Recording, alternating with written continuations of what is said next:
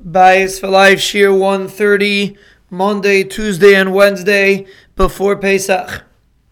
We are explaining practical tools, how we can advance in becoming echad, in creating achdus in our bias, which is the essence of Shalom Bias.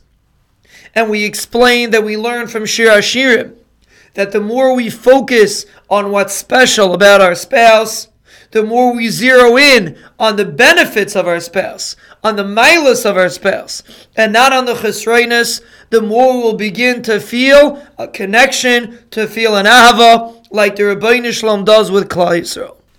And the Svarim bring a remez that the word ahava is the same gematria as the word echad.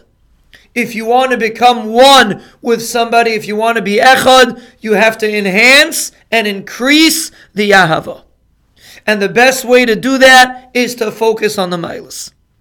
And as we explained a few months ago, when a person takes out a piece of paper and writes down every day 1, 2, 3 unique attributes of their spouse, how their spouse is different, how their spouse is special, every day to try to think of a new milah or 2 milas or 3 milas, you will begin to feel ahava, you will begin to increase the achdus.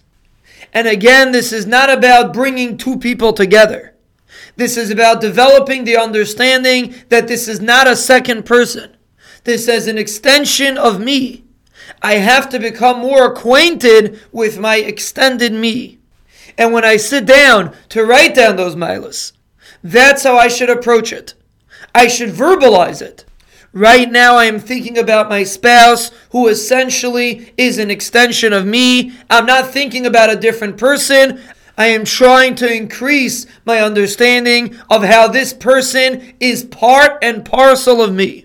And the more I write down the unique attributes that my spouse has, the more I will come to appreciate my spouse, and the more I will realize how my spouse is really part and parcel with me. And just like when I look at my hand, for example, even if my hand is hurting, I don't get disgusted with my hand. I don't say, oh yeah, I wish I had a different hand.